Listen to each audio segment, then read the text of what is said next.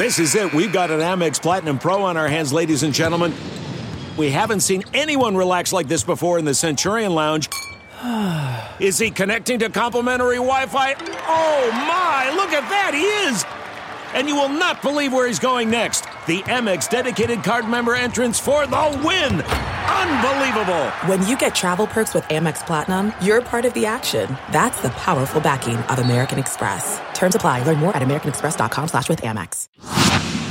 Saints Happy Hour needs your support so we can keep giving you the Saints coverage you love. Become a patron to help us keep giving you the best daily Saints podcast on earth. Supporting Saints Happy Hour gives you the best Saints podcast every day without any stupid ads or promos like this one. And patrons also get access to our private Discord channel where you can talk Saints 24/7, early access to podcast episodes, our world-famous booze bundle with 4 amazing swag items. So do it. Go to saintshappyhour.com and sign up today. That's saintshappyhour.com. Hey fellas, this is Greg Williams, Dr. Heat. I get my ass ripped for having too many zero blitzes, and some of those I'd love to have back. But you're all on the podcast. I can't believe it. It pales what I do on a zero blitz in comparison to some of the bad life choices that Andrew, Ralph, Dave, and Kevin make. Are you kidding me? We can't make better choices on what we say and do and how we live our life, and now it's on podcasts? Well, let's get this straightened out, and let's do a better job for everybody out there who listens to that dumbass that you guys are talking about. Enjoy it. Signing off, Greg Williams.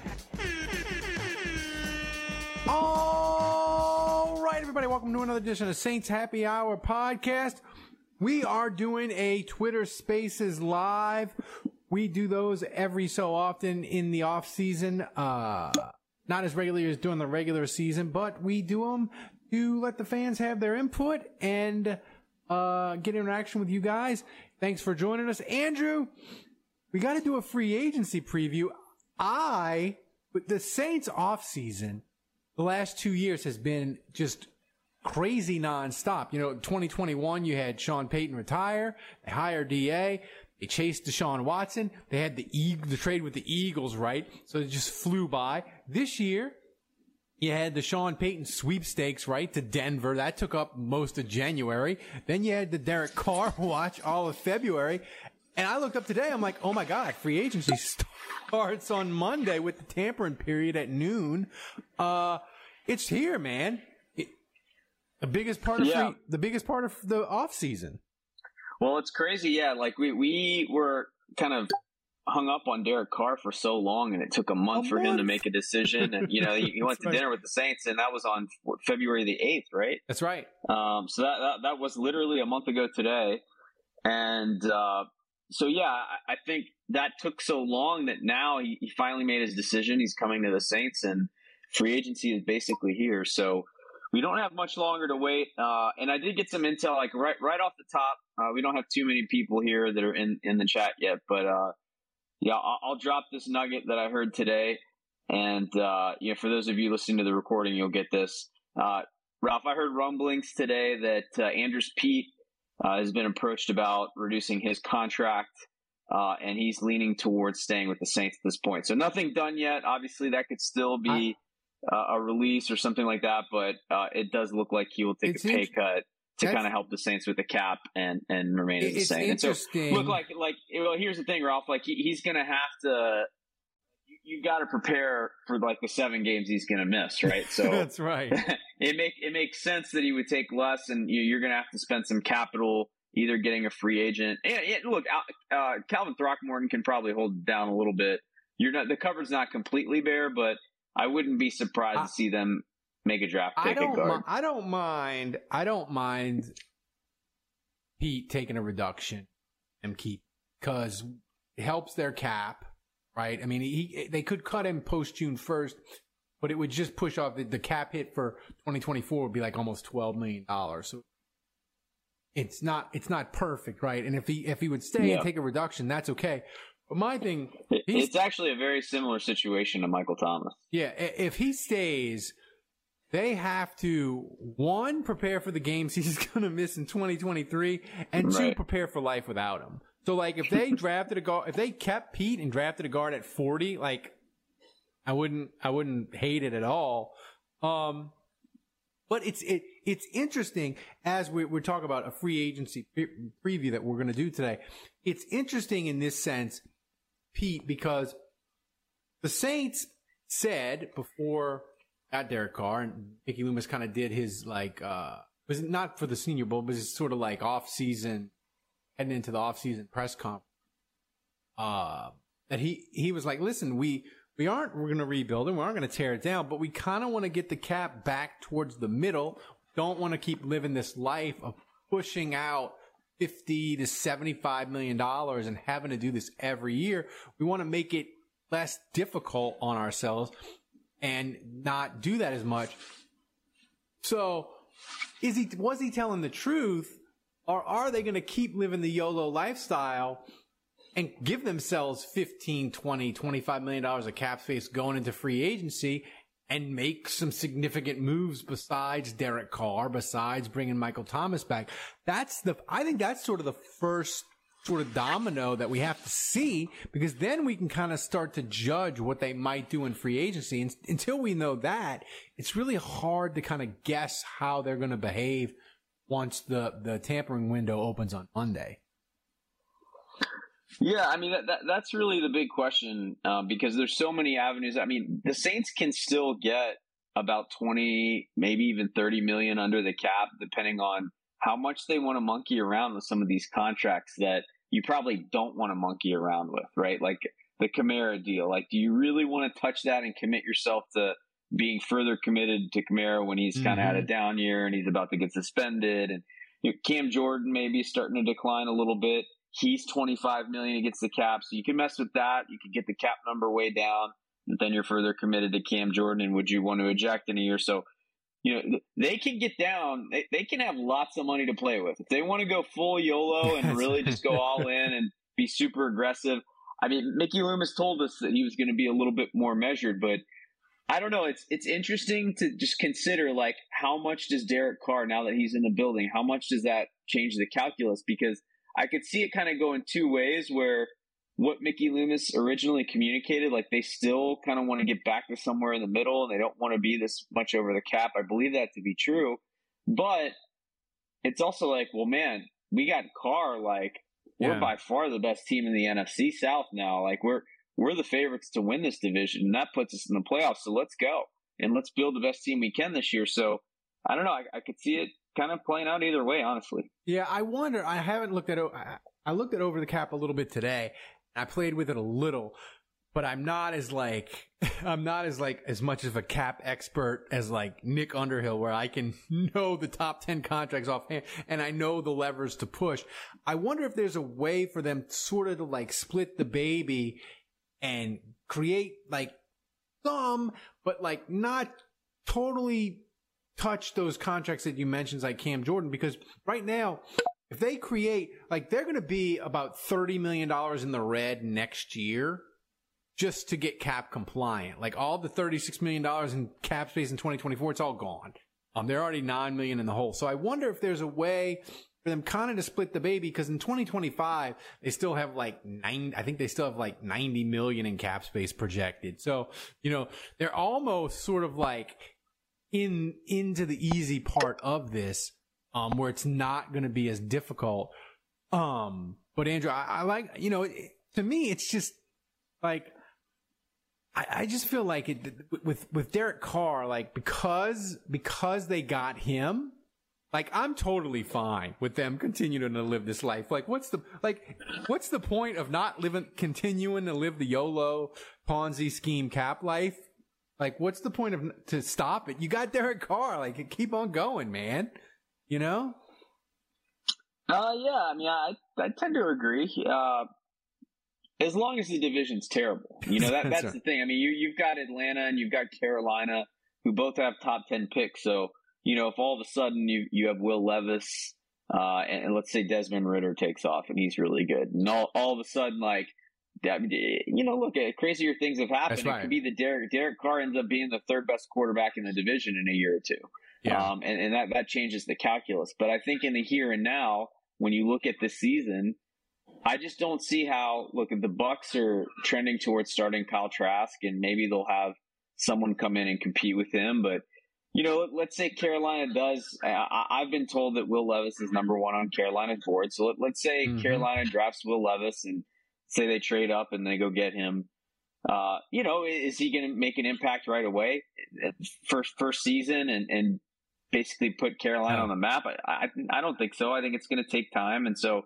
Does Ritter turn a corner, and is he automatically awesome next year? I don't think so. I think it's going to take him some time.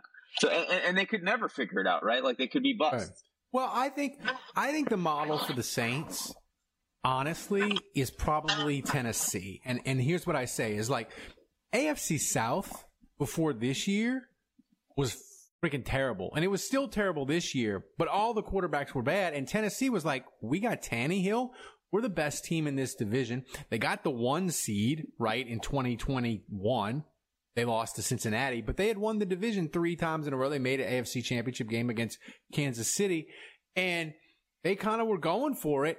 And I think Tennessee looked up now, and they're like, yeah, Trevor Lawrence is in this division, and Tannehill's getting kind of old, and he's kind of hurt. Yeah, let's kind of tear it down and like, we're not kind of the kings of this division anymore. We need to sort of retool it. I think maybe that's the model for the Saints. Like you said, as long as they have the best quarterback in the division, you go for it. One other thing, we got a bunch of people that want to talk, and we're going to get to people. One other thing that I saw, not free agency related, that was really interesting, and it was a podcast that Nick Underhill he tweeted out, and it was David Carr, Derek's brother. I got him right, Andrew. You're surprised? But he was on a podcast, and he was explaining sort of the behind-the-scenes thing. He had a couple of nuggets that were really interesting about how players were really recruiting Derek Carr hard. Michael Thomas was one of them. That was interesting. But one of the really interesting thing he said, and this makes me even more excited about Derek Carr coming to the Saints, is he was like, listen, Josh McDaniels, he didn't want Derek Carr audibling. He didn't want him inputting into the game plan. He basically wanted to say, hey, I can figure out the defense on the sideline, Derek. You just run what I freaking call. Don't be audibling. Don't be changing the protections. Run what I freaking tell you to run. And David Carr was speculating. He's like, yeah, in New England, he couldn't do that with Tom Brady because Tom Brady was like, I'm freaking Tom Brady, and I'll just go to Belichick or I'll just go to Kraft. I run this offense in New England.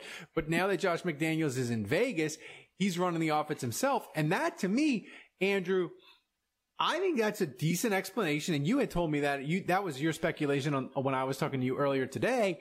And that, to me, I believe it because Derek Carr, he wasn't as good in 2022 as he was in 2021, and they got Devontae Adams. I know they had some injuries with Renfro and Waller, but it really doesn't explain his decline. But like Josh McDaniels changing the offense and it not fitting Derek Carr, it's pretty believable. And if it's true, I think the Saints are a better fit. I think we could get if we can get the Derek Carr from 2021, that'll get the Saints to a playoff. That'll win them the division. Yeah, I hope so. Look, I think, and this is something that Nick Underhill said, but the Saints really feel like they got their guy. Like, I know they needed a quarterback, and sure, they were probably going to pursue someone else if it didn't work out with Carr. But at the end of the day, that was the guy that was their guy. And they wanted him. And I do think it goes beyond Dennis Allen just wanting him.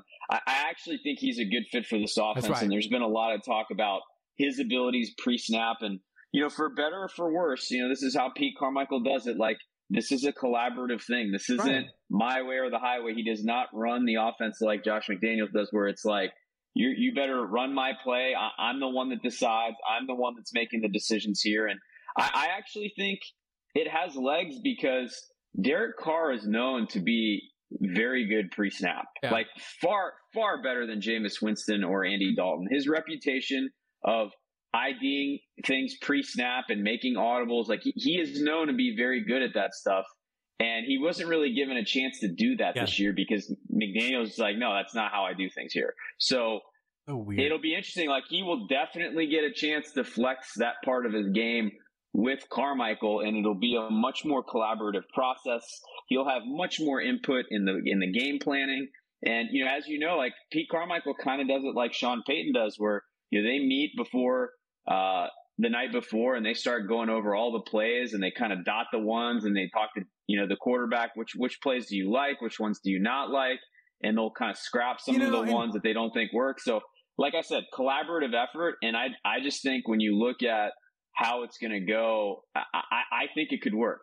Yeah, and before we get to a couple, we got C. Demble, Jason, Jonathan, Budrich. Look, I'm sure there's other coaches besides Sean Payton, obviously, that have been successful and won in Belichick and all that. But to me, if I'm a quarterback and an offensive coordinator, I want it to be collaborative because I want my quarterback to be as invested in the play call as I am. Like, if I call the play and Derek Carr's like, he comes to the side and say, hey, look, they were running this blitz. I had to slide the protection, and I had to go to Michael Thomas because it was hot, and we got a touchdown off of it. Like, that's what I want. I want my quarterback to feel as invested in the game plan as I am, and I just think it's a cool way to do it.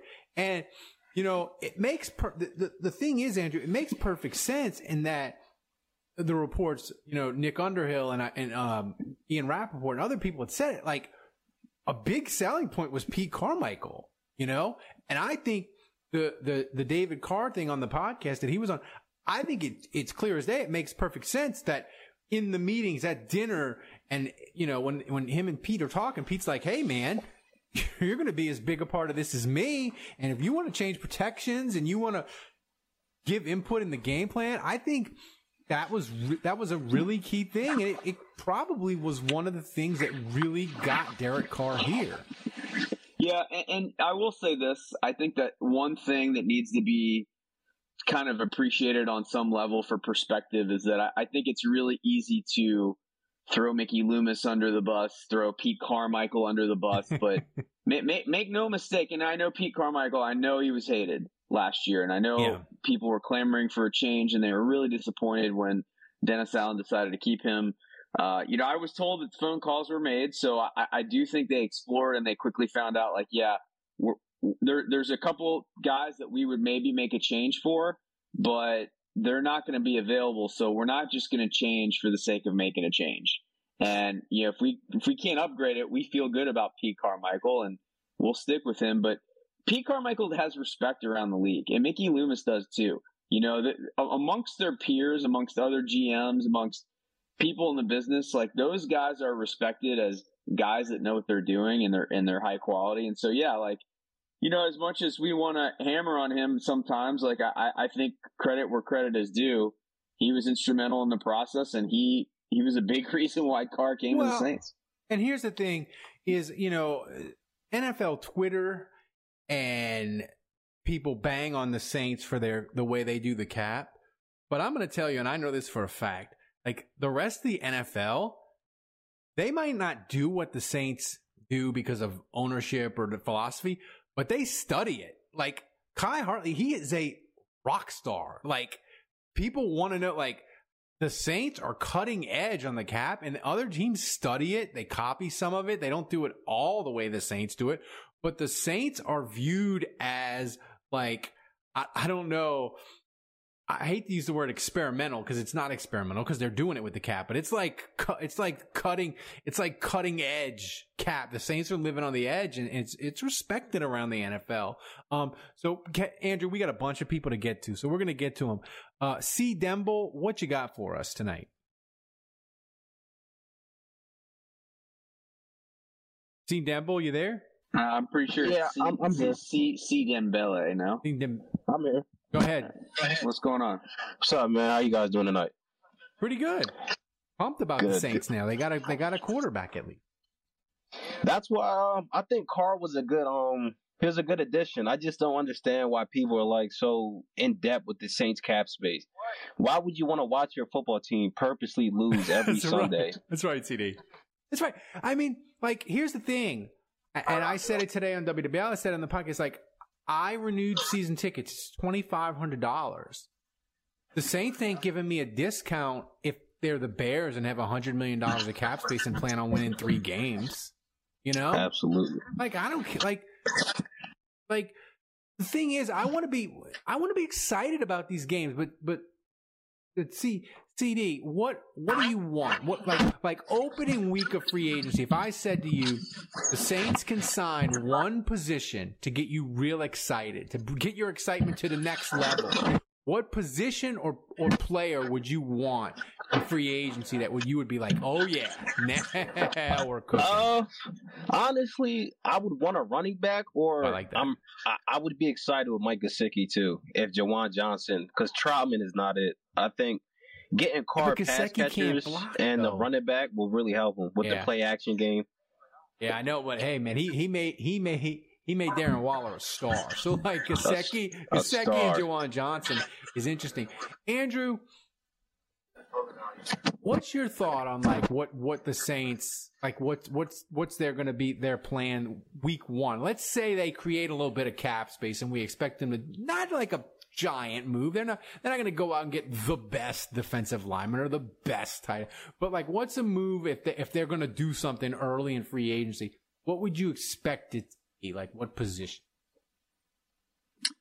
Well, look, I think running back, probably you want to reserve that for the draft. Ideally 29 overall. But running back is. Couldn't you go both though? You don't think we all see that clearly? Yeah, you could add a running back in free agency and one in the draft. But to me, if you're only going to add one, it has to be the draft. They have to get younger at that position. I think for too long they have been okay with Kamara being spelled by Mark Ingram, Latavius Murray, some of these older backs, and like they haven't drafted a guy really since Kamara that is both young and that they're really counting on. And so they've got to get they just need to get more talented in that room, bottom line. So I see that clearly, but I wouldn't hate defensive tackle at 29. I really wouldn't. And I know some fans are like, here we go again, defensive tackle, but I'm telling you right now, like if that's how the board plays out, and you can't get the contested receiver at 29 and you can't get the running back because maybe Bijan Robinson went too early, I maybe take a look at defensive tackle and see if you have good value there. I'm gonna throw out 3 names. First name, defensive tackle Sheldon Rankins is a free agent. He's been with the Jets the last couple of years. The Saints love their reunions. He's pretty solid. I think even Sheldon Rankins in his current age and state, I think he's better than Malcolm Roach, and I think he's better than Shy Tuttle, at least more consistent. So that could be a guy friend tackle. Interesting. And I'm going to throw out 2 other names because the Saints love to go in the division, and they love to steal Carolina Panthers, friend. I'm going to give you 2 names. Dante Foreman, running back. I think they could get him pretty cheap. He could be a nice power back to complement Kamara. And that way, if the draft doesn't fall like you want, you'll got your running back right. And I'm going to butcher this guy's name, Matt Iwadabia. He's a defensive tackle. He's injured a lot. But he could be interesting, too, if you wanted to double dip a defensive tackle or a Sheldon Rankins you couldn't get. I just think those guys are going to be in the price range of the Saints. They're all going to probably be less than $6 million. So those are some names that I would. Do you want to give that name another shot, Ralph? Probably not. How bad did I butcher? It was unspeakably bad. Yeah. It's Ioannidis. Matthew Ioannidis. That's it. Ioannidis. Yep. But I wish I could rewind and hear how you said that the first time. It was like Iadonagata. Yeah, it was bad. It was bad. CD, thanks for joining us. Jason Champagne, you're here tonight. What you got for us tonight? So I know.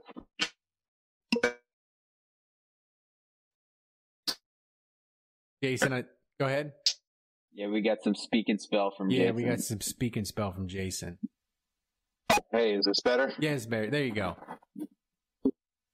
Okay, so I know early on All right, Jason, we're going to have to mute you, man.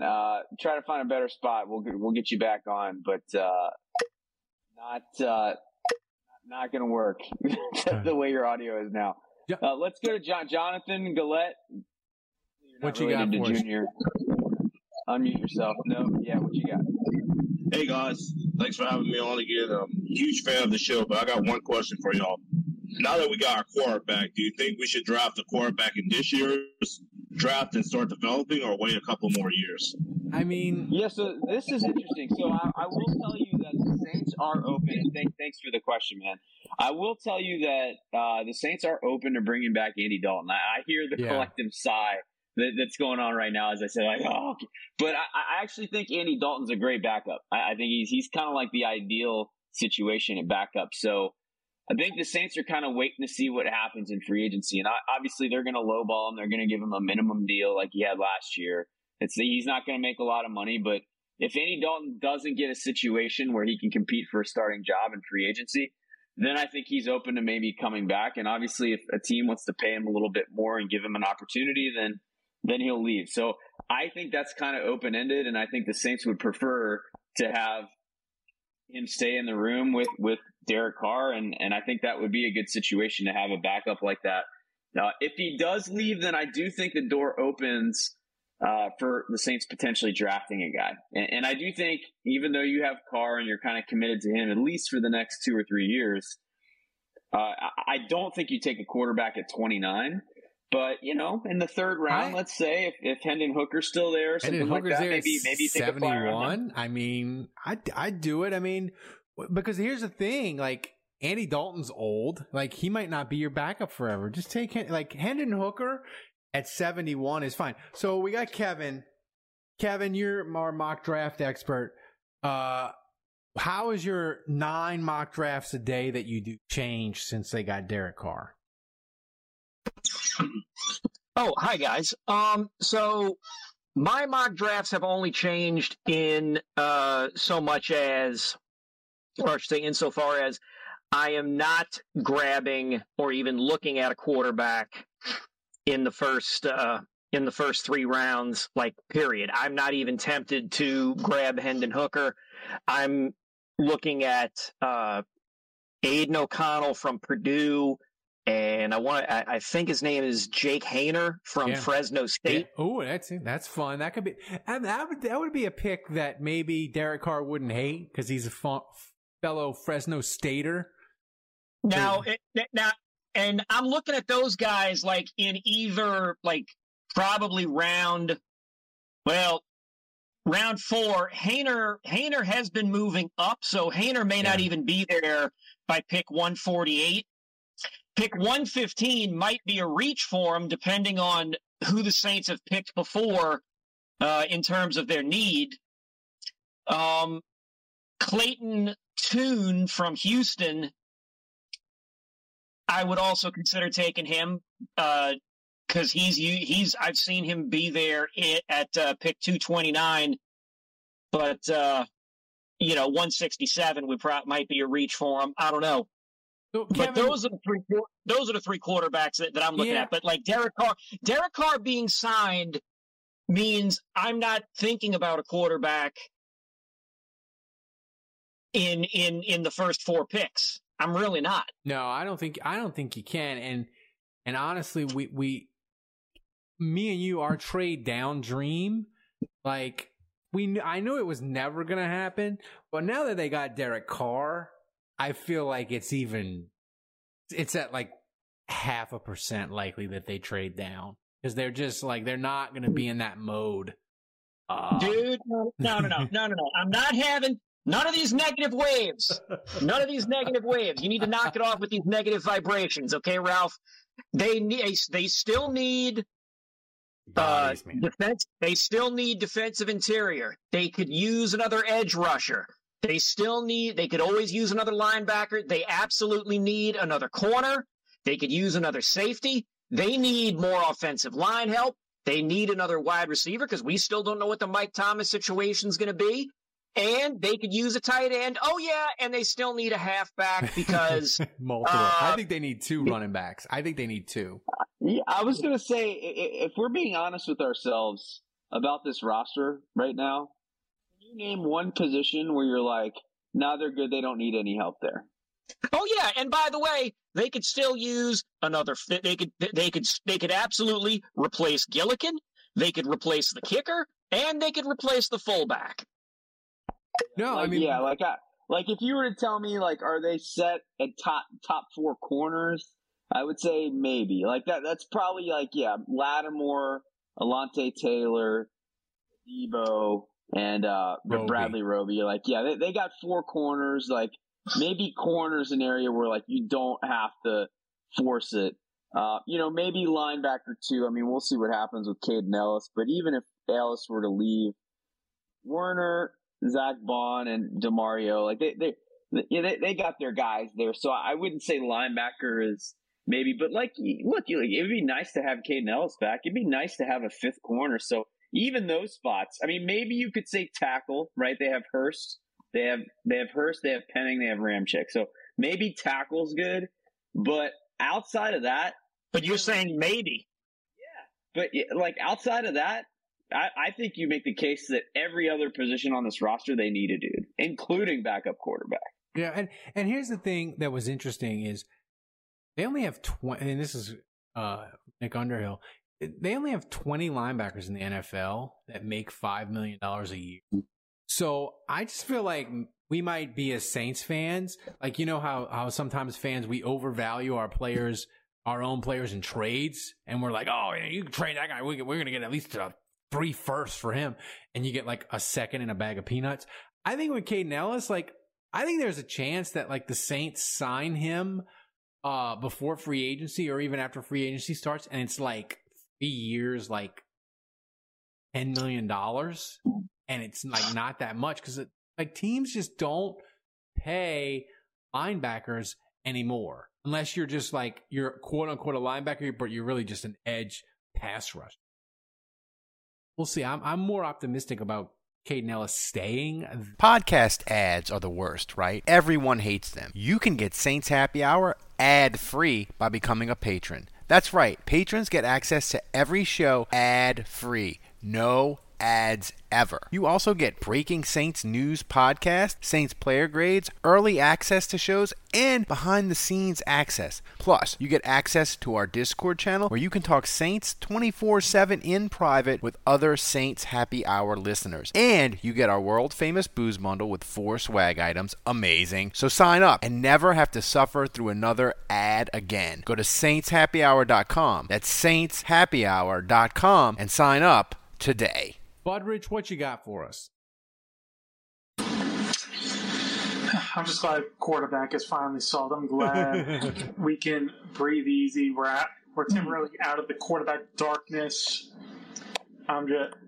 We can now prioritize the other needs where we do need to address them.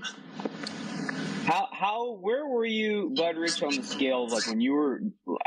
I felt like, especially the last week, Derek Carr fatigue, kind of a fever pitch towards the end where I was like, look, I don't care if he comes or not, but like I need a decision. It was starting to drag out to Sean Payton levels of like, what's going on here? Like, is he going to get traded? Is he going to sign with the team? Like, it was dragging out beyond kind of my level of patience. I'm curious how you felt about it. If it would have dragged out to Friday, I think you probably would have seen local Texas man screaming in middle of the street, running on highway. That would have been you? Yes. Yeah, I mean, I said it even when we did the breaking news podcast, Andrew, and I was super excited. Like, I was just ready for it to end. I mean, they have celebrity marriages that don't last as long as his courtship with. I mean, it just seemed to go on and on. And yeah, Kim Kardashian had like 3 weddings. Yeah, she married that NBA player. I forget. Married him like 3 days or something. Right? Yeah. But Budrich, I asked a couple other people, and I want your take on it. If the Saints, if they're going to do not a major move, but like a really interesting move for Saints Twitter the first week, or the first day. Like, maybe not a double. Maybe they wouldn't be like a double swoop when they did it in 2018 when they got DeMario Davis, brought back Patrick Robinson. Maybe it won't be that aggressive and fun the second day. But if it's something the first week where Saints Twitter is like, oh yeah, that's the move. I'm liking that. And what's the position or a guy that you would? Well, for one, they're all defensive tackles. I think one interesting one would probably be Taven Bryan. No. Why am I saying Taven Bryan? No, not him. Michael Brockers, who Detroit released.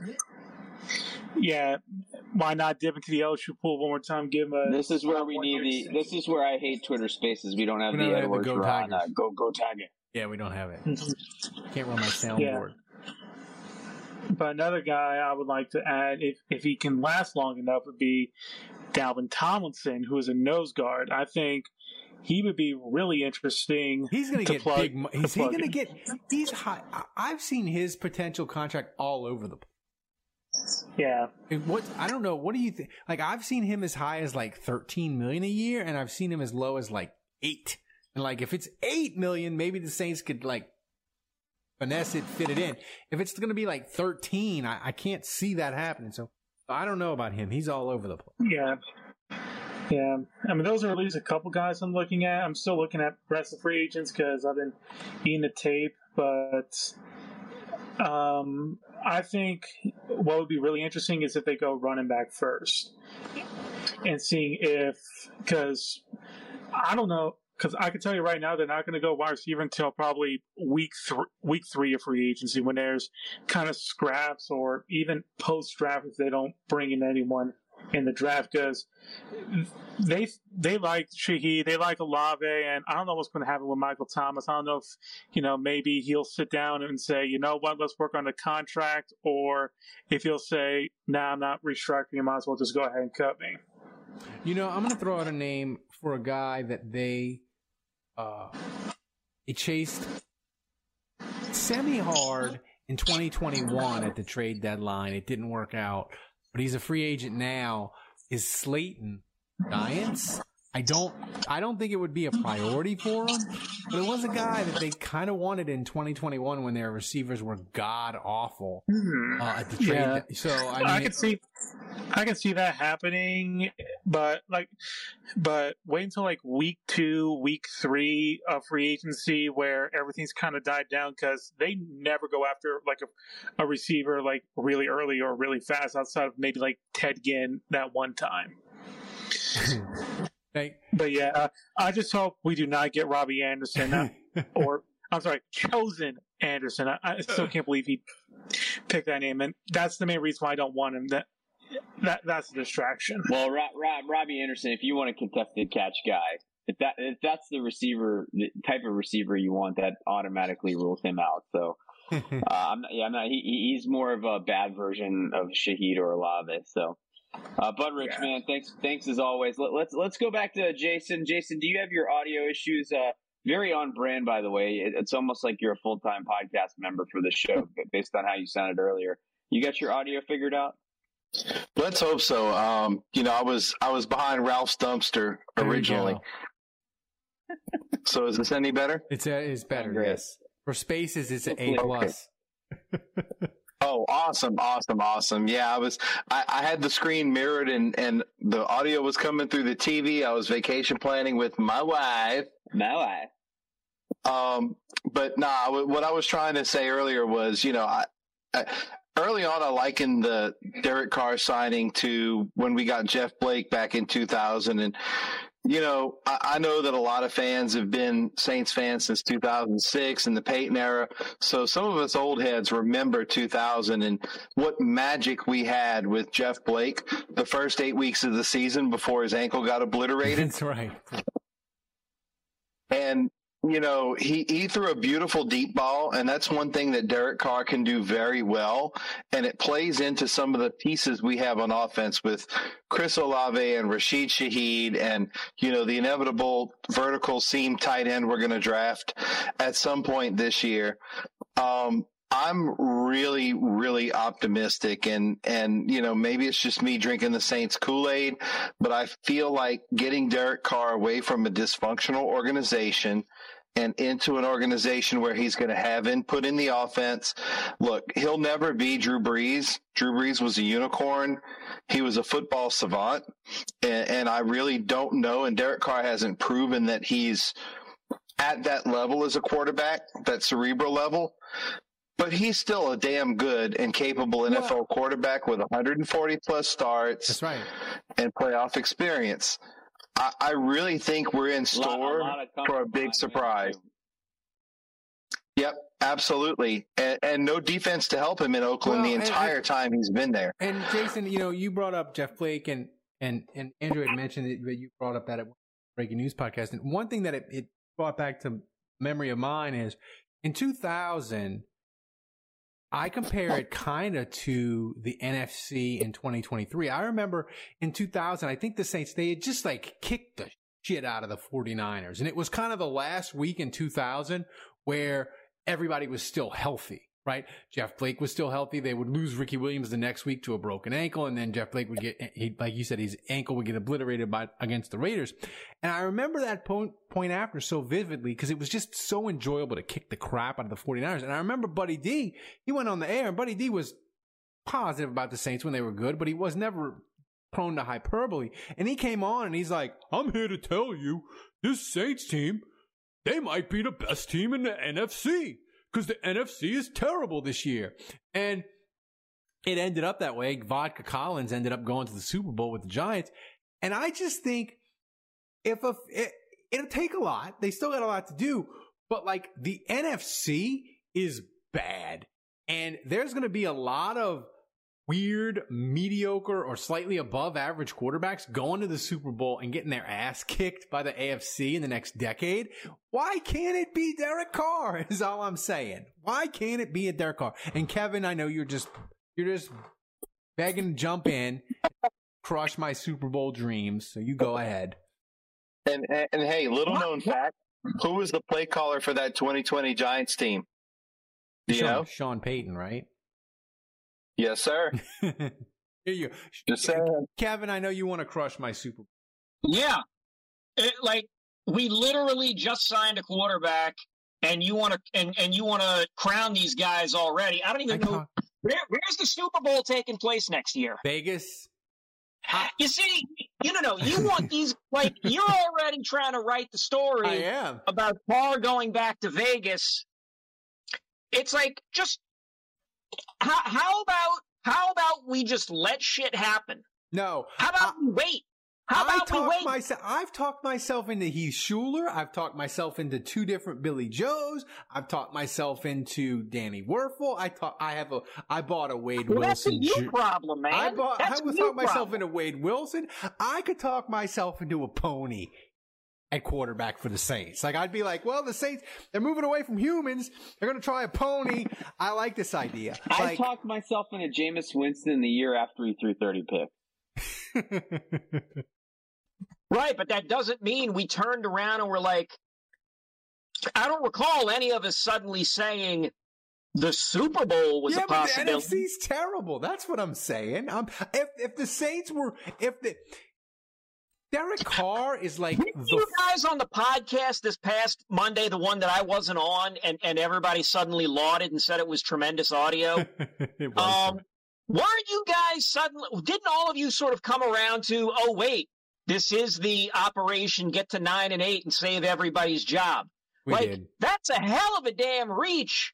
Reed Richards from the Fantastic Four would say that's a hell of a reach to go from on Monday. Y'all are talking about 9-8. See if we get it, we can win the NFC South to, hey man, what are tickets looking like for Vegas in January or February? First of all, I never said Super Bowl. I mean, I think the Saints can win the division, and I think 10 wins. I mean, look, they can't get injured like they've been getting injured the last 2 years. Don't you dare say that. Not Adrian. even Carr can save them from the amount of injuries they've had. So that, the luck's got to turn there first and foremost.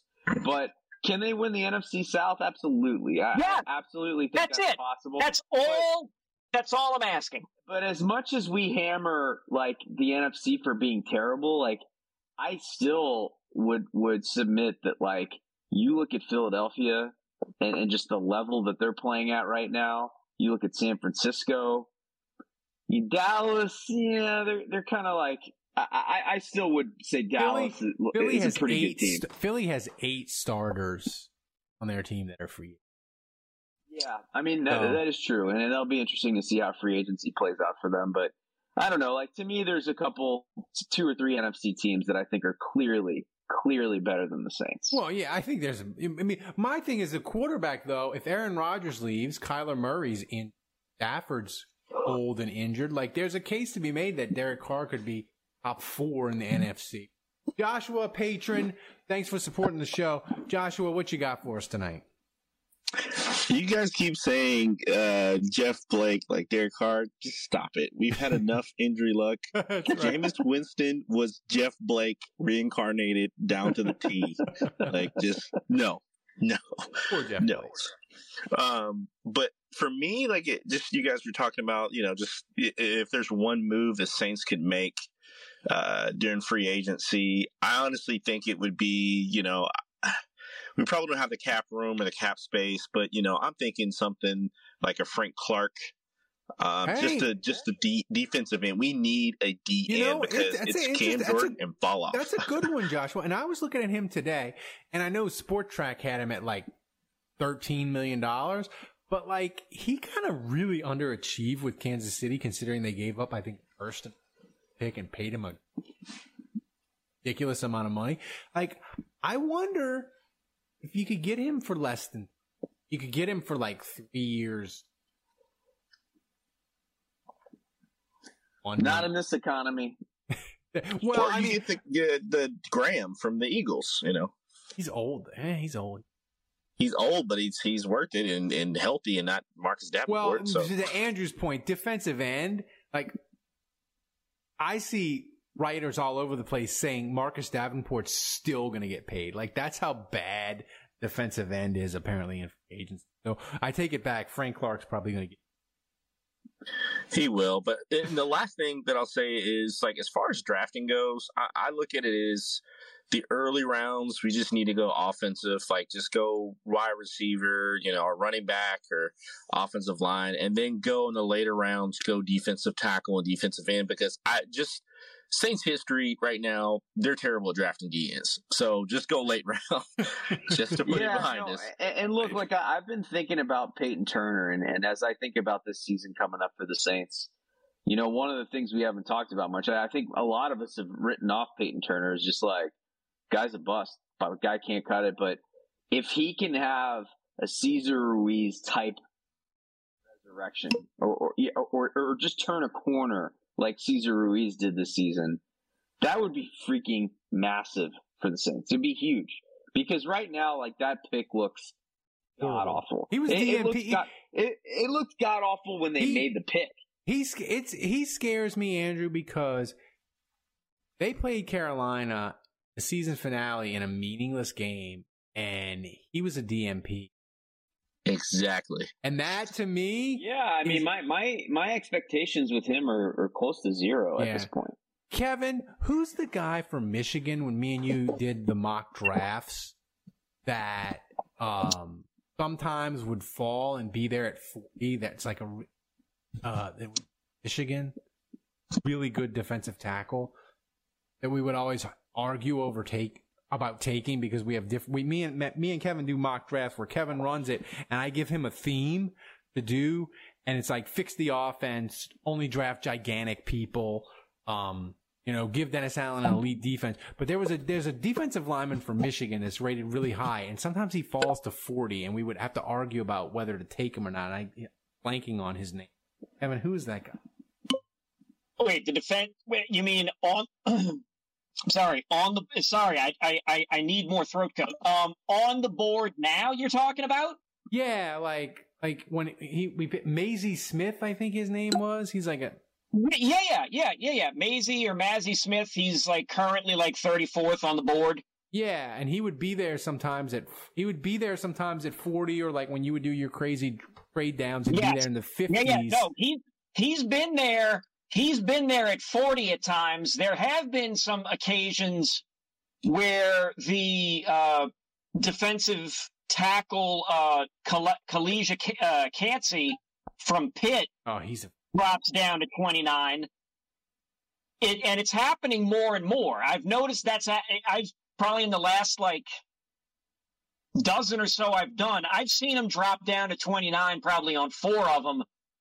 Before you'd probably see him once out of the 12. I mean, Andrew, you got in super duper insider information. You have the measurements for the Saints, like the prototypes. You know them on defense. Would they take a defensive tackle like the guy Kevin just knew, who blew it out the water at the combine, but he's like short? Would the Saints, and his RAS is off the charts, would the Saints overlook it, prototype, because if he's a little bit short at defensive tackle, if his RAS is off the charts? Yeah, I mean, they will make an exception for a guy, but it's like, they will only make an exception if they're just like, this guy's too good to pass up. So, like, everything else would have to be perfect. It is. Like his RAS, it's rare, yeah. I think his RAS was like 9.85. So, maybe. Freaking about football. Well, no, before we go to freaking about football, Joe, you've been waiting a while. Joe, what you got for us? Hey, guys. Just a couple of more quarterback thoughts, I guess, about the draft mainly. But before I do that, I wanted to kind of mention something that you see a lot of folks on Twitter kind of comparing Carr's stats from last season or his average stats to what our quarterbacks did this year, mostly Dalton. And it kind of shows that they did pretty similarly. But I think what people forget is that if you kind of go back and look at what Dalton did before he got here, you come to the Saints and you get about 15, 20% better just by because we have a better O-line, better front office, better coaching, all that. So I think that you can probably expect a Carr bump for playing with the Saints, kind of like you saw with Andy Dalton. But main point I wanted to make was I'm a big fan of the Carr move. I'm glad we have him. But I like the way they structured his contract where they can pretty much get out of it after 2 years if they want to. And for that reason, I think from now until Carr proves he's like a top 6, top 8 guy, anytime the Saints run into a quarterback in the draft, it's fallen to where they have him ranked on their board. They got to take him and just keep going until they, hit a guy that's a superstar. If it didn't pan out, you stick with Carr. But if it does, you get rid of Carr and go back to the new guy. But that's all I had. No, Yeah, I mean, there's a theory out there that you should be drafting a quarterback every year. Until even if you have a guy in your building that you like, as a general policy, you should be getting a young quarterback in your building because you just never know when you're going to hit with like a Brock Purdy type where it's just like, yeah, he's probably not the starter forever in San Francisco, but like great guy to have in the building. And if they ever have an injury at quarterback again, they know who to go to. He can probably win them a couple games. So, and I subscribe to that theory. I think the problem right now with quarterbacks is that they're so grossly overdrafted. And, the issues that you have in the league when you see like Zach Wilson, who not only was way overdrafted, but then he's played immediately and there's all these expectations and there's all this pressure. And of course he failed. Of course he looked terrible. Andrew, tell the people, don't lie to the people. You graded the Jets game from 2021 and you called me the morning after and you said, and I quote, "That's the worst quarterback tape I've ever seen in my entire life." For Zach Wilson. Which is amazing because I think I said something similar about Sam Darnold before that. So, I mean, the Jets really do have a gift for just drafting incompetency. But so here's the thing. And so going back to Joe's point about, the people that point out the stats, first of all, stats lie. I mean, we all know that. But fit and chemistry and offense and just alignment between, part of what made Drew Brees and Sean Payton so special was that they had each other. And I think a lot of times we forget that, we just see quarterbacks like Matt Ryan was paired with Kyle Shanahan and he was an MVP.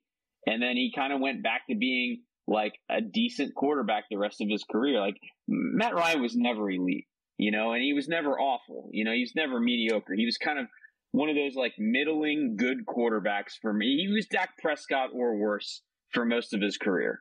And he had that one season where he was MVP, and it was when Kyle Shanahan was there. And then Kyle Shanahan left, Tony Gonzalez left, and he was never the same, right? And so I just feel like sometimes you kind of hit lightning in a bottle like Joe Brady did when he had Joe Burrow and all those receivers. And, it just works. And obviously we hope that Pete Carmichael and Carr paired together. It feels pretty good on paper. I think it could work, but like to me, Jameis Winston was never going to be the quarterback that worked in this offense. No. Just my personal opinion, but I just feel like when I consider Jameis's skill set, when I consider what this offense is, to me, he was never going to be a good fit. Jameis will always be the greatest what-if in Saints history. So we got a couple of people to get to before we get out of here. We're going to go to Freaking About Football. Freaking About Football, I have a bone to pick with you in this sense. I always wanted Derek Carr because I thought he was the best option for the Saints out there, and they didn't have anything else. But your data, when you would fight with the people that wanted to tank, Freaking About Football for everybody, he went back to like the year 2000 or 2010 and charted all the quarterbacks that got picked in the top 10 and figured out that the bust rate for quarterbacks picked in the top 10 since like 2000 is like 70%. And I was like, it made me want Derek Carr even more, and it made me very scared about the Saints having to draft a quarterback in the top 10. Like, not this year, obviously, because they don't have a pick, but like next year or the following year. So thank you for that about Freaking About Football. But they got Derek Carr, so I feel better about it. But that was some interesting stuff from you. Yeah, I'm a statistician, so when Andrew says stats lie, that's completely true because I lie all the time. But as far as that was concerned, like there's never been a benefit. Like you can just think of examples of teams who've tanked and it's just never worked out usually. Like the Bucs tanked for Jameis Winston, that failed miserably. We've seen the Jets go quarterback after quarterback. Like so I always thought like, well, our like brains think that tanking doesn't work. What does the data say? And that's what the data showed. I have 2 points. But here's the thing, though. Yeah. Freaking About Football. I mean, here's the thing. Like, people are going to point to Mahomes, although I guess Kansas City didn't really tank, but or like Cincinnati, perennial awful team. They get Joe Burrow, changes them overnight, right? So that's the one example that they hang on to, that they cling to, and my whole thing about it is you can't argue that the Saints are terrible at drafting and that they're off. Like, you can't make those arguments and then trust them to make the right pick when they're tanking. That's I mean, that is faulty logic. Well, and most people who are pro tanking will combat. Well, this year we have like a can't miss prospect in Caleb Williams, and I don't know if he's can't miss or not. I loved him. I watched him torch Tulane and still lose, but like, here's my thing. It's so rare to get that number 1 pick. That's like, right. We saw the Texans tank their ass off Lovie this Smith, year. that was so beautiful. Like, he double birded them on the way out the door, like screwing them out of the number 1. And then, like, the thing about tanking is it just has a wholly, like, it's got a negative effect on the locker room. Well, it's just like if you want to jump into the black hole of sadness willingly, you might not get out of it, right? Exactly. But here's the thing that when people were talking about tanking, I looked this up on Pro Football Reference. The gold standard of awful for all Saints teams, and the Saints have a history of awful, right? From before Mora, right? The first 20 years, they were just the worst sports team in America, North America, right? So the gold standard of Saints stuckness, and everybody knows it, even if you weren't alive during it, 1980. I was like 3 years old. So 1980, the Saints went 1-15. They started out 0-14, in fact. But if you look at the Pythagorean theory, which is basically how many points did you score, how many points did you give up, and it figures out how many games you should win, that Saints team should have won 3.8 games. So, like, they were, if you want to say, kind of lucky to end up with the number one pick. Like, it's hard to freaking be so terrible that you guarantee yourself the number one pick. And I'll give you another example. In 2005, the Katrina year, the Saints went 3-13, practicing out of a parking lot, playing in San Antonio, playing in Baton Rouge, and they were a miracle 4th and 26 from Joey Harrington getting completed. Detroit ran the field goal team on the field Christmas Eve, kicked the field goal.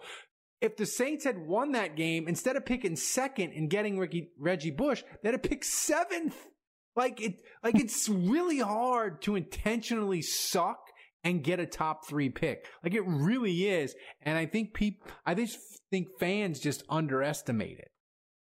Well, everyone brings up the Cincinnati example because they got Joe Burrow, but that was 2019 when they sucked. The year before, they were a pretty average team. Like, I remember them like they had a winning record when they got demolished by the Saints, and then what ended up affecting them, and no one could predict this, was that their coach Zach Taylor looked like a deer in headlights his first couple of years as a head coach. That's right. Like, everyone forgets this because he's improved a lot since then. He's a really good coach, but he was awful. Yeah. And that team still had, like, it was still like the core of that team that made the playoffs in 2015 and like those mid 2010s teams, and the bottom just fell out, and that's why they got the number one pick. That wasn't like, oh, we're gonna try to tank. I think they hired Zach Taylor because they wanted to save their that team. I mean, going into 2021. Everybody was like, man, Zach Taylor's like, he is overwhelmed, and if they suck again in Brady and Burrow's second year, they may kick Zach Taylor to the curb because that contract was. But it's a great point. Thinking about football, about the data. Thanks for joining us. Kevin, I got something to say, Ruff. Go ahead. Well, sorry, I was getting food, by the way. Just want to say, I like the Derek Carr situation, by the way. I was seeing how he goes very well without his older brother talking smack to us throughout the NFL Network. But hey, I'm gonna be okay so far as a linebacker in a tight end situation, even do the running back core or the defensive tackle, by the way. But I heard Glenn Gastineau is released by the Broncos, according to Woody Page so far. Should we bring Glenn Gastineau back or no? I mean, it's interesting what they'll do. It's interesting what they're going to do about bringing people back. I noticed Sheldon Rankins as a guy they could potentially. The Saints could potentially bring back. Andrew, what's this sort of, do you think there's any, and thanks for joining us. Andrew, is there any, we talk about Pete, he's coming back. We talk about Michael Thomas. Is there any surprise cuts that we could see for the Saints to get under the cap? Is there any like guy that'd be like the Saints are releasing this guy, and we'd be like, oh, I'm still waiting on Michael Thomas. Obviously, we all are. We're waiting to see how that goes. But from what I've been told, like, things are trending towards Andrews Pete taking a pay cut. So I think for now he'll help the Saints with the cap a little bit, and he probably stays. And Will Lutz was another one that I was like, could he possibly be a guy that they would let go? And he took a pay cut, so he's staying. So I don't think there will be. James Hurst is still out there as maybe a guy they would let go, but I think right now they're intending to run it with their existing roster, and I think that they're going to kind of do status quo of adjusting those contracts to keep those guys, and then going from there. So we'll see. I mean, you could always get surprised with the release, but I don't see an obvious one right now. Kevin, I know you got besides Jameis Winston, obviously. Oh, I think Kevin, are you still with us? I think Kevin's connection lost. I was going to ask him. Jacob, we'll go to Jacob. Let's go to Jacob. Yeah, Jacob, what you got for us? What's up, guys? I'm reading this article on ESPN from 2017, and it's really good. It's on ESPN. It's from June 21st, 2017. And it brings up the Drew Brees experience in LA or in San Diego. And they ended up getting LaDainian Tomlinson. Mm-hmm. Obviously there's here's the thing. Bryce Young is not Caleb Williams. So, and also, it's also very hard to purposefully tank one season after going 7-10. Yeah, that's what I said. It's a hard step down from 7. Right. You're playing in the NFC South too. You really think that's the thing? Yeah. You have I'd say you have a guaranteed at least 3 wins. If you split even with all 3 teams in the NFC South, you'll get 3 wins. Yeah, and the thing is, so that's all. And the point I was making to people, Jacob, too, is when you decide you want to tank and burn everything down, you don't get to decide when you burn your house down. You don't get to decide we're keeping grandma's family jewels. We're taking the box with all the bonds in it. It all burns down. And if the Saints, you can't say, well, I want the Saints in 2023. I want them to be horrible and go 3-14. But I also want them to have a really good draft. That's not possible. Yeah. If you have a really good draft, especially of defensive players, Dennis Allen is a really great defensive coordinator. He's not gonna screw that up. If you want to be 3-14, you got to have an F- draft to get. Mm-hmm. Yeah. Yeah, I saw that tweet that you posted out. But also, it's you're telling players like Chris Olave, Marshawn Lattimore, and Cam Jordan, sorry, you're going to have to be on a terrible team for the foreseeable future, and we have no idea if we're going to be able to pull it out for you guys. Sorry, and you're going to be you can't be floored, when they ask for a trade, because they are going to ask for a trade. Right. I would ask for a trade even if I was a rookie in that situation. A player wants to win a Super Bowl. They don't want to be a part of a rebuild, and it's just not fair. We're in the, here's the reality. In 2018, we should have won the Super Bowl. Drew Brees should have retired off into the sunset, and then we should have begun our post-Brees destruction. But it was delayed 2 years, give or take. See, though, I don't think.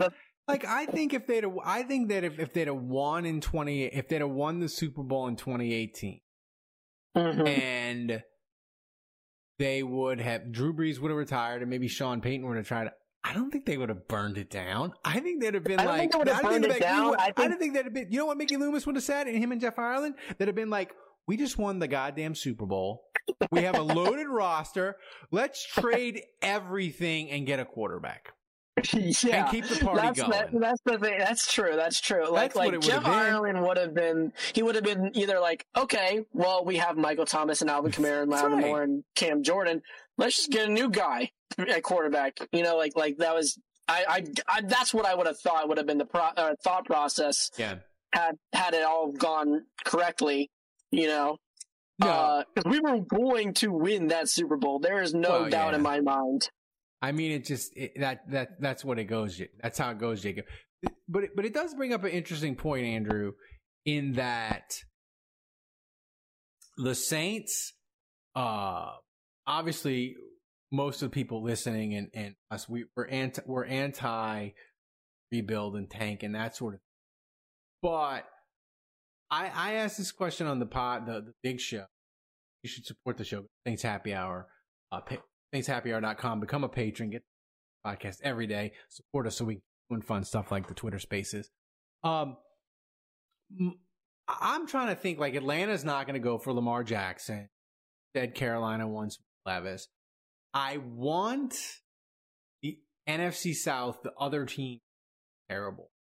So I'm just trying to figure out what's the scenario we want. Do we want Carolina to get the guy who's afraid of milk because we think he's not going to be any good, or do we want him to be stuck with, like, not getting Will Levis, not getting Jimmy G, and being stuck with an even worse quarterback? We want Atlanta to stick with Ritter. Like, what do we want for the rest of the NFC South to make it optimal for the Saints to win? Because I'm torn. I mean, when you're picking in the top 10, the odds are you're potentially taking a quarterback, and they both need quarterbacks. I'm talking about Carolina and Atlanta, and they're both in the top 10, so there's a good chance that they'll both take a quarterback.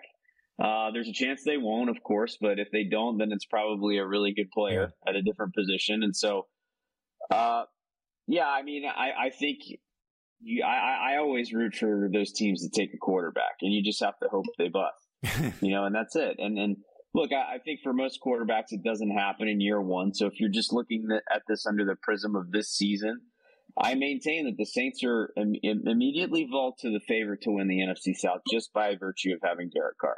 And it's not that I think Carr is like the greatest quarterback I've ever seen. I just think he's a solid vet, and no other team in the division has that right now at that position. So, if Carolina drafts Will Levis, I think there's probably two paths. Like, one where in a few years he's pretty good, and Carolina all of a sudden is like an up and coming team that's maybe the best in the division, or he's like Zach Wilson and Sam Darnold were with the Jets. Like, he's a complete disaster. He's awful.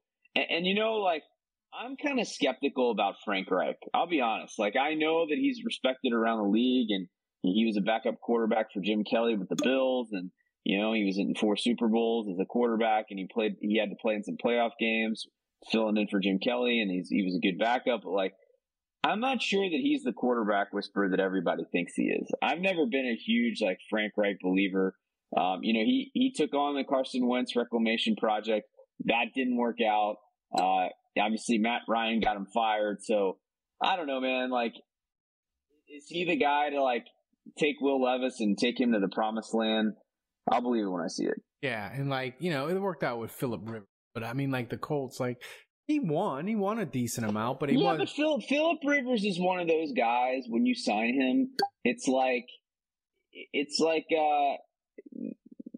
you're not coaching him. Yeah, you know what I mean. Like he's a coach. He's basically a coach. He's making making the audibles. He's calling the plays. He's watching the film, doing the game plan. Like, you don't coach Phillip Rivers. Like, he shows up and he tells you how it's going to be. I think the two biggest things that can really help this in 20 is Carolina botching their quarterback. Whatever they decide to do, they pick wrong. Whether it's Will Levis, and they have been. I know. I realize that now it's not Matt Rule anymore; it's a new guy. But I'll just point out they have been extremely good at botching their quarterback decisions. That's right. So they botched the quarterback decision. But I'm going to give you maybe a slight surprise in Atlanta. I'm not really worried about Ritter. I think Arthur Smith is probably going to have him. Maybe he'll be like mediocre, whatever. But I think the key for the Saints with Atlanta is we need Ryan Nielsen to be not a good. We need him to be over his head and not good at defensive coordinator, and whatever the Atlanta does in free agency and the draft doesn't really work on defense, and their defense sucks. And combine those two things, Carolina sucks at quarterback, Atlanta continues to suck on defense, then the Saints have a clear path because Tampa is just basically white flag the entire 2020. They're just like, we got Tom Brady, we got the ring, we're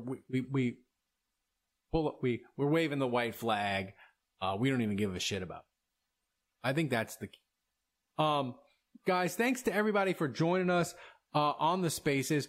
Andrew, this is going to be not our final show, because we're going to do the big show Monday night. live stream, but this might be one of our final shows before free agency starts, unless the Saints do a crazy move at noon on Monday in the tampering period. Give me a prediction. When we go live Monday night for the live stream, will the Saints have done anything that's gotten Saints Twitter really excited the first day of free agency? Oof, man, that's tough. You know, I wouldn't be surprised to see them surprise us with a running back signing. Ooh, and I mean a significant one.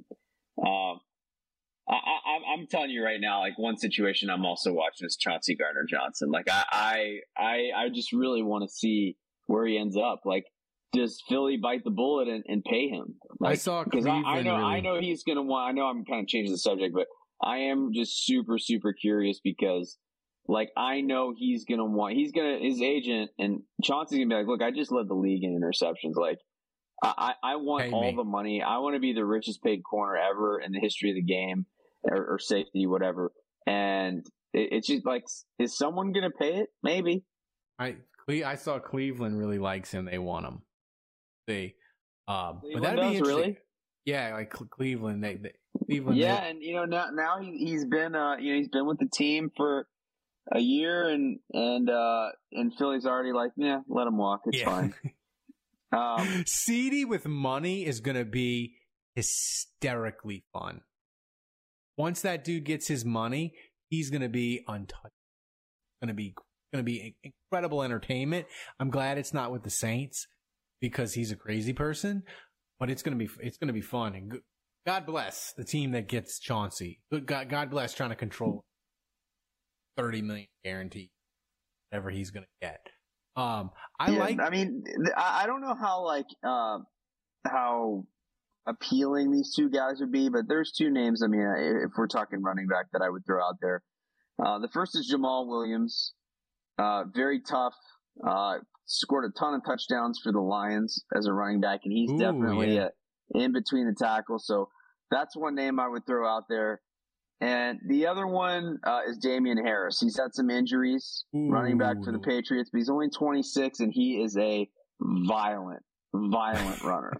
I mean, when you talk about taking away some of the workload that Alvin Kamara gets and utilizing him better and having a different guy in there that can kind of be in between the tackles. And look, part of the reason why Damian Harris has had injuries is because of his style. He is a very physical runner, but like, he's a good player. He had 15 touchdowns in 2021. I'm going to throw out a name. I'm going to throw out a name to compare Damian Harris to Chris Ivory. Like he runs that sort of way where like he doesn't avoid contact. He looks for contact, and it's just like every time he runs the ball, it's incredibly fun.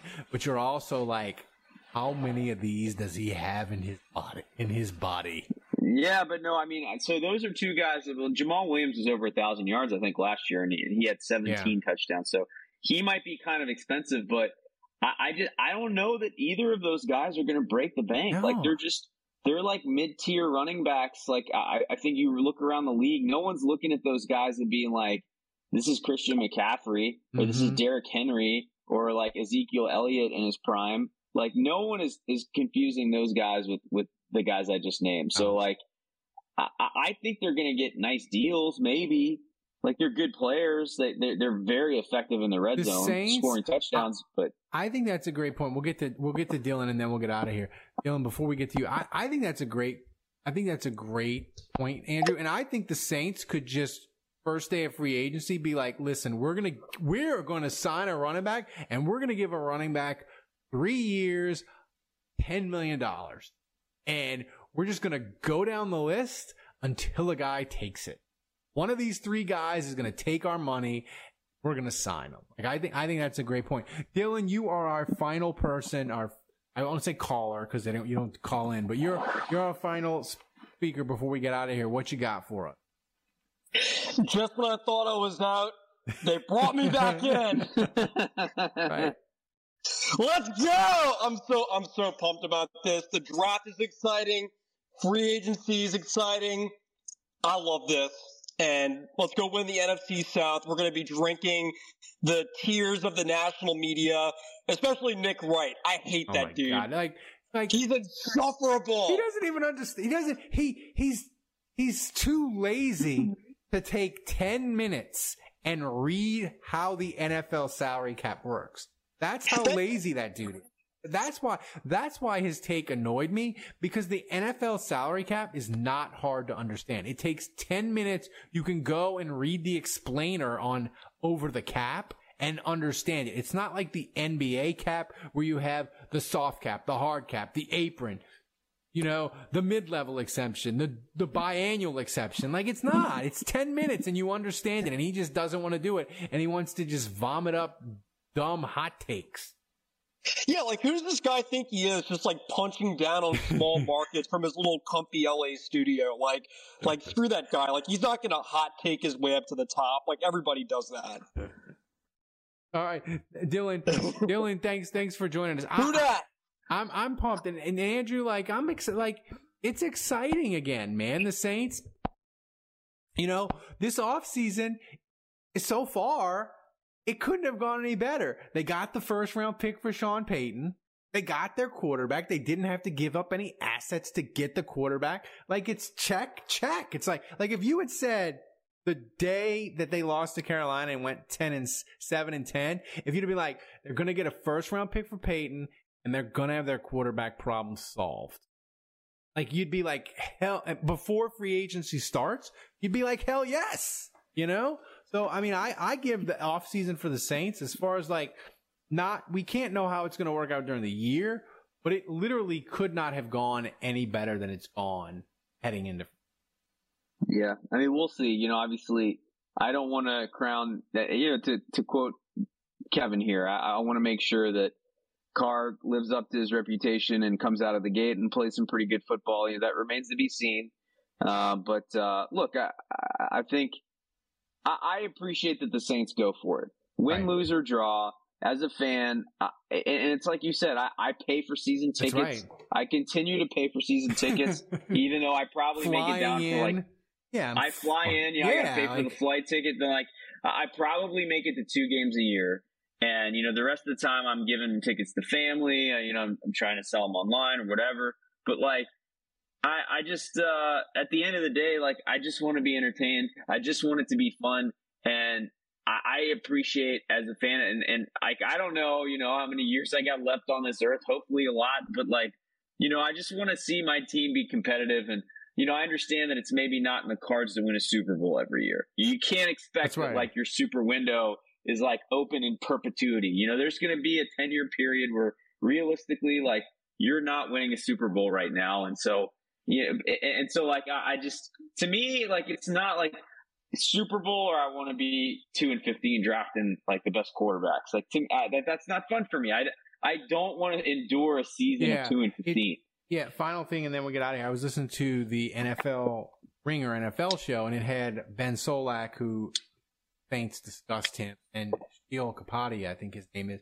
They were just railing against the Saints. They were just like, the Saints, what they're going to be is they're going to be playing on Thanksgiving, and they're going to be 7-5, and they're going to think that's successful, and their fans are going to be excited because they're playing meaningful football, and they think that sounds great. They think that's an okay way to run a franchise, but they're not really accomplishing anything. And I was just screaming in my car. I was like, you couple of jerk-offs. I'm like, that's the whole point of the exercise of sports, is to be freaking-tained and have a fun product and look forward to Sunday. If it's Thanksgiving and the Saints are 7-5 and playing on a Monday night and I'm in New Orleans and me and my mom get to go to the game, I'm like, sign me up for that right now, because 7-5, that might lead the South by 2 games.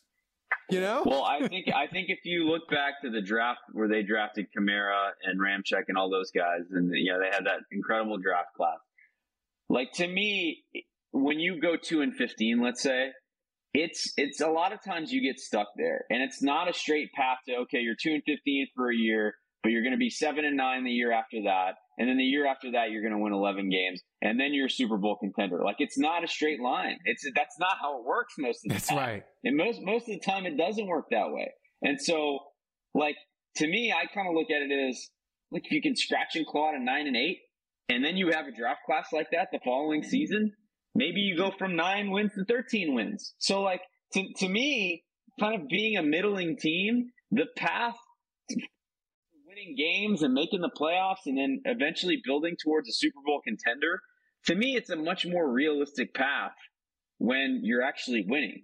Because then you have players that are playing well. You know, you have contract and extensions to think about with young players who are performing well. You know, you don't win games by accident. So if you're winning, it's because you've got guys in your program like Rashid Shaheed that are turning heads and surprising, right? So anyway, I'm kind of preaching to the choir. I know a lot here, but I just think, look, you want to have a solid foundation, and the Saints took a step with Derek Carr, I think, to build kind of a foundation with a higher floor.